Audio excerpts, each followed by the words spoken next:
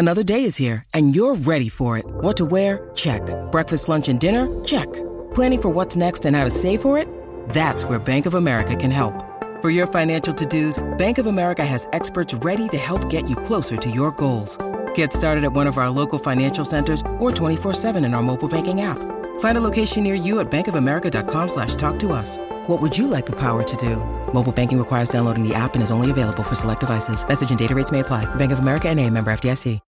When you need mealtime inspiration, it's worth shopping Kroger, where you'll find over 30,000 mouth-watering choices that excite your inner foodie. And no matter what tasty choice you make, you'll enjoy our everyday low prices, plus extra ways to save, like digital coupons worth over $600 each week. You can also save up to $1 off per gallon at the pump with fuel points. More savings and more inspiring flavors make shopping Kroger worth it every time. Kroger, fresh for everyone. Fuel restrictions apply.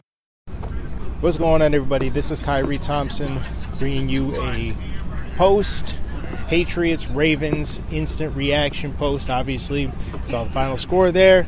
Ravens beat the Patriots 37-26 in a game that was closer than the final score indicated, and one that the Patriots absolutely could have won. But I think, as happened in the Miami game, in that Week 1 loss, it's hard to you don't always want to point to it the way Bill Belichick has, and you make excuses, right? Oh, play here, play there, would have decided the game, but in a lot of ways that's exactly what it was. The Patriots had 2 leads in this game, and in the end, I think that a lot of it came down to 2 things, largely. Perhaps maybe 3 things. Number 1, the Patriots could not get Lamar Jackson and the Ravens offense off the field when it mattered most. And in particular, there were a couple of third downs there. There were 2 third-and-goal situations where they were holding their own on the goal line, and they defended, those third-and-goal plays well. And Lamar Jackson, under duress, just throws it up to Mark Andrews on one of them and Devin Duvernay on the other. And his playmakers just went up, made a play, scored touchdowns, and turned those trips into 6 points. And that's the kind of stuff that you force them off the field in those situations. I asked a bunch of Patriots defenders about it, and there was almost this collective sigh when discussing it, because they're just like, yeah, that was it. You force them off the field and turn those possessions from touchdowns into field goals, then your offense isn't under as much pressure to go down and score points. They were able to move the ball. The offense was moving the ball. They had chunk plays in this game. And, maybe the outcome is different, but that's not how it happened. And some of it is just credit to Lamar Jackson. And, yeah, the Patriots will tell you that they should have made plays and that they should have a couple of times, Matthew Judon, Josh Uche, they had their opportunities. Devon Godshaw talked to him after the game about it. They had their chances to get Lamar Jackson on the ground. They did sack him, I believe, 4 times in this game. I have to go back and look, but I think it was 4 times. Dietrich Wise Jr. had 3 of them. For a while there, he was the only guy who could get Lamar Jackson to the turf. He's been playing out of his mind these first 3 weeks of the season. It's been something else watching the way, and again, it's something I suspected might happen, that he was going to be a huge option on the edge opposite Matthew Judon, but I did not see him playing like this. I did not expect him to play this well. It has been just outstanding to watch. He was great. There just wasn't enough of it. And they had their opportunities, but again, some of it is just credit to Lamar Jackson, man. You know what they say? That, hey, those guys get paid too. Well, Lamar Jackson is a dude that deserves to get paid a lot of money for what he does. And yeah, the statistics aren't always going to look super pretty. I believe he was 18 of 29 for 208 yards. So it wasn't like he lit up the stat sheet from a yardage standpoint. But again, with 4 touchdown passes, okay? And they came in crucial situations. And they had chunk plays on the ground. Lamar had 107 yards on the ground, right? Ripped off a 36-yard run. The Ravens, one of the other big points, right? So I mentioned that they couldn't get him off the field in those clutch situations. And then another big point, the Ravens adjusted in the second half to run the football more with Lamar Jackson and really lean into that attack. And, yeah, I mean, it's one thing, right? Like, oh, yeah, watch out for Lamar running the football, right? The Ravens haven't run the football very well to start this season. And they didn't really run the ball with Lamar Jackson that much in the first half. They were passing the ball a lot. There were a lot of dropbacks. So, and I mean, yeah, Lamar Jackson ran a couple of times off of that. But in terms of designed runs, they hadn't been doing it as much to start the game. And they hadn't been doing it all that much to start the season relative to years past. They've been leaning on Lamar Jackson in the passing game. They went to him being a runner, and that opened up some big plays and some big running lanes for the Ravens. I mean, Justice Hill had another one, it's like a 32-yard run. So explosive plays on the ground, on the run, and just, I mean, when you watch Lamar Jackson play, he's just, you think you got him contained, and then he makes, he like jogs out to his left or something like that, just effortlessly flicks it down the field. There have been all these knocks about him as a passer, and I feel like when you watch him in person, some of the throws that he's making, I just feel like I don't know how you could watch Lamar Jackson play football and say that he's a bad passer. Obviously, he did have a bad pass in this game, a pretty bad pass that got picked off by Jonathan Jones, but I mean, sometimes that's just about a dude being a superstar, and he's going to make plays, and you just got to deal with it. You just gotta hold your own. But I think by and large, though, if it wasn't for that last thing that I want to talk about, the turnovers, if it wasn't for the turnovers, this outcome could have been different, because the turnovers put the defense on the field more and put them in some tough spots that, I mean, sometimes they were able to get the Ravens off the field right away, and then other times just on the field too much. Just kind of is what it is. It's tough. It's tough when, I mean, you've been playing as well as the Patriots have defensively, and then you just got to be on the field even more against a dynamic team, a dynamic offense like this. It's a tough way to win games. Mac Jones had one, and I mean, I wouldn't be surprised to go back to the All-22 and see that Mac Jones got screened off again, just like how it happened in Las Vegas, where he throws a horrible pick and everybody's like, dude, what are you looking at? I mean, just the groans in the press box when he throws that interception, just like the linebacker was right there. How can you not see him? So my working guess on that is that in my mind's eye, I can picture Mac Jones, it was an outside zone, like a stretch run, play action. He gets out there and he comes back into the pocket. He takes a hitch forward, and I can see maybe that he knows Devontae Parker is there, but perhaps David Andrews is screening him off from seeing the linebacker that's there, so he thinks it's uncovered and he throws it. And then, I mean, Josh Burns is just right there. It might have been one of the easiest picks of his career. I mean, wow, right? So I'll withhold some judgment on that, but at the same time, it's like Mac Jones. It's happened a couple of times. And then the second one is like a trust ball interception to Devontae Parker, where you got it down in the red zone. I think it was third down, and he gets a corner blitz coming from his right side. He feels the pressure late, throws it up to get it away from it, and puts it up for Devontae Parker, his 50-50 guy, right? And Devontae Parker wasn't looking for it at the point where the throw got put up, and it gets picked off. And that's another just costly turnover right there. Then he had another pick in garbage time, which didn't matter to the outcome of the game, but did matter in terms of his overall health, because he gets rolled up on by Calais Campbell after letting that ball go to Kendrick Bourne. It was over his head. Not a good throw, but at this point, they're just trying to make a play, right?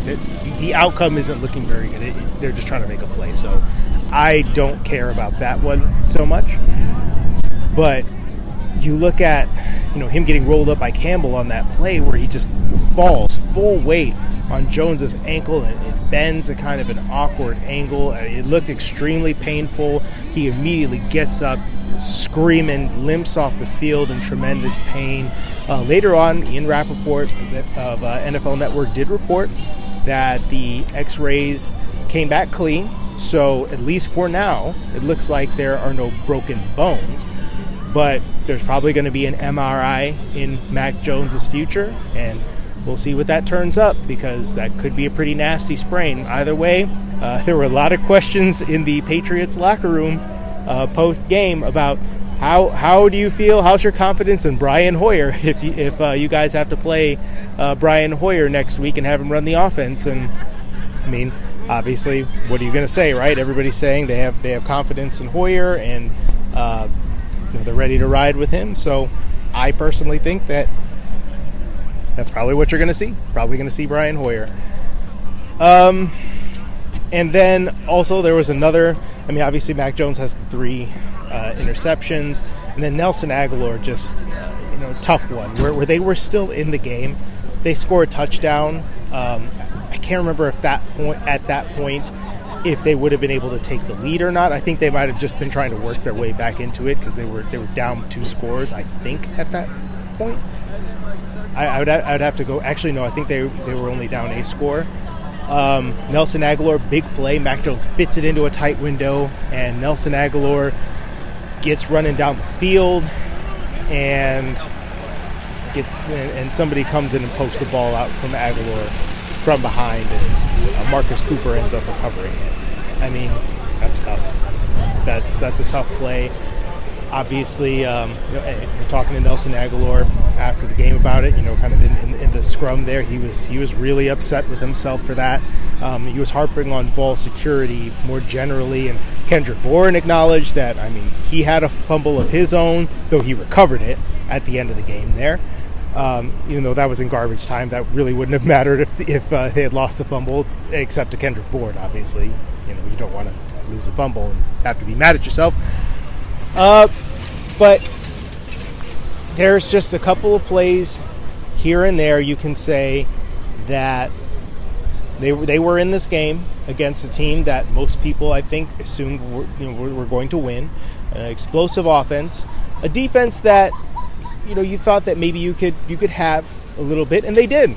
Best offensive output of the season. Mac Jones finished with 323 passing yards, and there are a lot of explosive plays. Devontae Parker, we haven't even talked about him yet.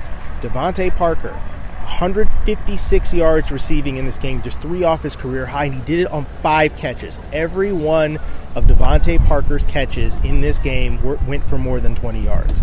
It was explosive play after explosive play. Big stuff, especially when you didn't have Jacoby Myers. I was looking for somebody to step up. You thought that maybe it was going to be Nelson Aguilar after the week that he had, and then look at that. You got 2 straight weeks of 100-yard games from Patriots receivers. That's good. That's progress. If you want to gauge my impression of what just happened, and I somewhat agree with Devon Gottschall about this. I talked to him after the game, and he said, I actually kind of feel better about, paraphrasing what Gottschall said, that he said he kind of feels better about going 1-2 this year as opposed to last year, because last year it felt like they, especially when you look at week 3 of last season against New Orleans Saints, that was an awful game for the Patriots. That was bad all around. It was just poorly played, poorly coached, poorly executed, just all of it. This game, it felt like, okay, this is an explosive offense. Our offense has been struggling, and they played up to the level of competition, I think. And the offense took major strides forward in the run game, in the pass game. There were a couple of play calls that I really didn't like. I did not like the 4th and 3 by Matt Patricia, where they threw it short to Kendrick Bourne and it gets swallowed up right away. They tried to do some little cutesy motion where he's catching it in motion, but I mean, the tell is all over that play that Kendrick Bourne's getting the ball. The Ravens are a well-coached team. They just go up and stop it. It was easy. Then there was the 2-point conversion that they tried to run where, again, I don't know why you do this with Ramondre Stevenson. You have him on some weird short motion sort of play and try to hit it up inside. But again, it's obvious because the Patriots don't use motion enough. So when you see a guy going in motion, there's probably a good chance that he's getting the ball or that he's important to the play somehow. They don't use it enough for misdirection purposes. So, yeah, Ramondre Stevenson's going in like a short motion. The Patriots have run this play in the past. The Ravens go and swallow it up right away. And that was the play that almost resulted in an unbelievable 2-point conversion where Stevenson knows he's not going to get it. And he laterals it back to Mac Jones, and Jones just squeezes his way into the end zone. It was an incredible play. But Stevenson's knee was down before he got rid of the lateral. So obviously couldn't have fun with that one because it didn't work out. And then there was also a pick play they tried to run for Damian Harris. Why are you running pick plays for Damian Harris on the goal line? Okay, especially after all that time you just spent throwing to Devontae Parker. Honestly, I would have preferred a jump ball fade to Devontae Parker and have that get picked off or have that not work out than run a pick play for Damian Harris, who isn't really a particularly good pass catcher. And that throw almost got picked off because, again, right, you're setting it up, and I feel like the Ravens just knew it. It was a little bit too obvious, and these plays are almost getting jumped and taken back. That could have been an even worse day for Mac Jones and the offense. Fortunately, it wasn't because the Ravens didn't take advantage of those opportunities, but they took advantage of all the other ones that counted. The thing is, I would feel better about this loss as opposed. I expected them to be 1-2 at this point. I did. I expected the Patriots to be 1-2 at this point. So this outcome does not surprise me. It does not discourage me in terms of the overall outlook of the season on its face because, I mean, I still have them winning 8 or 9 games. That good feeling, though, as much as I think that what they did today was encouraging on the whole, especially in regards to the offense and them getting better. Mac Jones being hurt and potentially missing time, which I think he will miss time, that's a downer. Because at that point, okay, Brian Hoyer is going to come in and man the ship. Maybe you'll see Bailey Zappi at some point if it's bad enough with Hoyer. Or, I don't know, if Hoyer gets hurt, obviously you'll see Zappi.